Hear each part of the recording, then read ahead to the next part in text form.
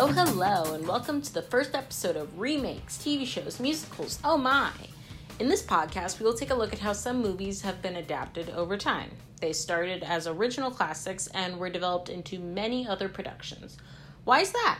Well, some may say that these characters have more stories to tell, or that there's a new take that needs to be heard. But the likely reason is probably money, because who doesn't love money?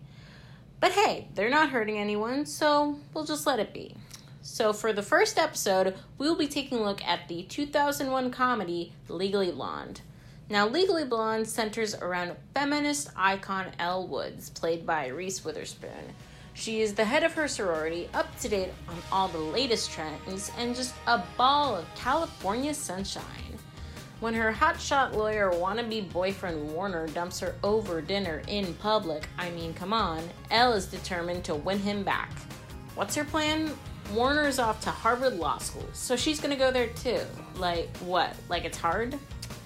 While Elle was adored in SoCal, she's a fish out of water at Harvard Law. Her classmates, even the women, judge her girly fashions and ditziness. You know, the internalized misogyny of the early 2000s.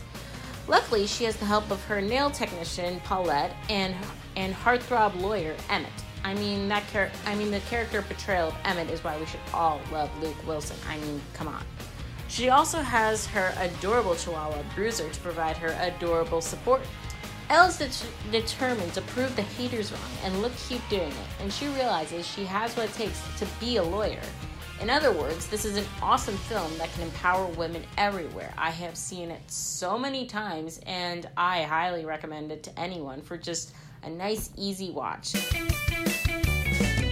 But it's not the only piece of Legally Blonde out there for you people. There's also a sequel. Turns out, Elle Woods has more stories to tell. In 2003 came the film Legally Blonde 2, Red, White, and Blonde. Creative, I know. In this film, Elle is now a big-time lawyer at a highly regarded law firm. She still has the adorable Bruiser, and she now wants to find Bruiser's mom because Elle cares a lot about her little baby. She's then horrified to find out Bruiser's mom lives at a lab where they test makeup on animals. Elle is now willing to sacrifice her law career to stop makeup testing on animals. Everything she worked for at this law firm to go away for a large effort to stop lab testing on animals. I personally would not have that determination, but that's Elle for you. She's now off to Washington, D.C. to pass a bill to stop the testing, but of course there will be obstacles in her way. It is a film. Obviously, this film is not as good as the original. That is hardly ever the case for a sequel.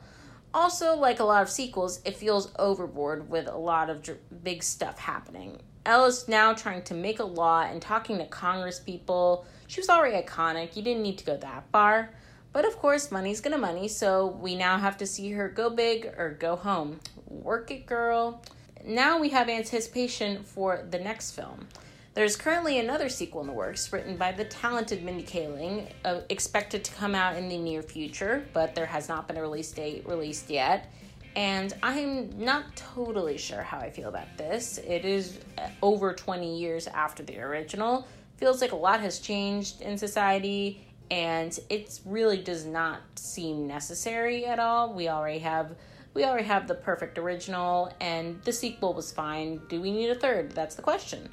But Mindy Kaling has a great track record in terms of writing with The Office, The Mindy Project, Never Have I Ever, and in terms of film, she had success with her comedy Late Night. So maybe it will be better than the second one at least. Who's to say?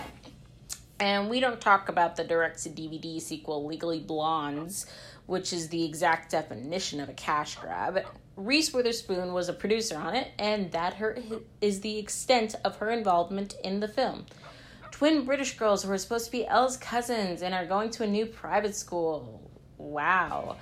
I haven't seen it. You haven't seen it. I can't believe that they got to consider themselves part of the franchise. There is a reason it was direct-to-video. Real disgrace to the name. But hey, that's money for you. Now there's the Broadway adaptation. I love Broadway musicals to pieces, just adore them. But there are really not that many original ideas on Broadway anymore. This musical premiered in 2007 and closed in 2008. A professional recording can be found on YouTube, so you can indulge in this too. Laura Bell Bundy takes on the role of Elle Woods in the musical, and boy, does she have talent. She really serves Elle Woods justice, I will say. I've honestly always had a soft spot for this musical because it is just so much fun. If your show has songs called Oh My God, You Guys and Whipped Into Shape, you know that you're going to have a good time. A few details are changed from the movie in this musical. Emmett has a significantly bigger part, a few scenes from the film are cut out, and there are some motivations and backgrounds for scenes and characters that are changed. So it is not a carbon copy, which brings a semi-new story to tell. But hey, it is still the iconic feminist story that was in the original movie.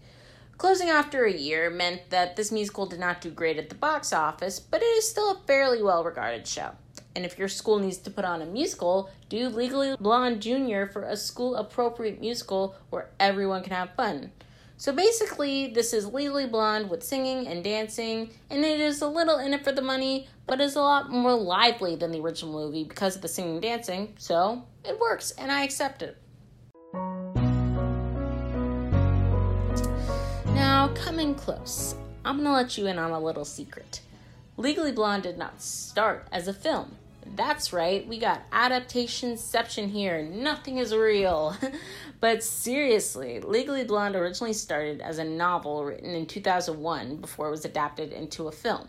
It was written by Amanda Brown while she was at Stanford Law School. While the plot remains fairly similar, Elle of the book is not as likable as she is in the film. She falls into the stereotypes instead of trying to break through and be an icon.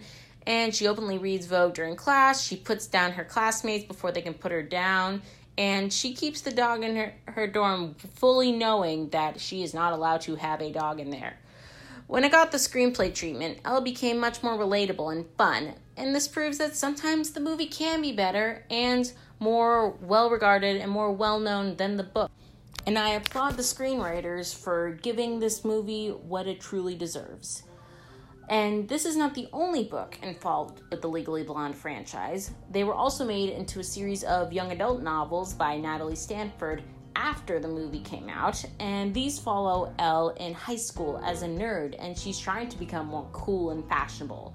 They honestly feel pretty separate from the film, and they could be sold on their own, but of course you gotta get the Legally Blonde name there to sell even more copies. But hey, they're decent for what they are.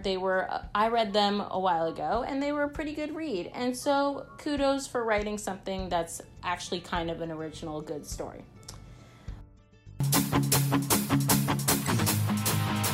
Legally Blonde has spawned so many different adaptations.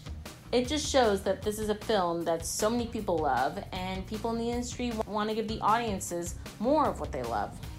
The fact that they keep on coming shows that money is being made and people want more Elle Woods. We'll see how the next movie turns out to see if Elle's legacy will still ride high. For her sake, I hope it does. Hope you enjoyed this episode, and I hope you have seen how adaptations are a big part of this film, Hollywood, and producers' wallets. See you next time!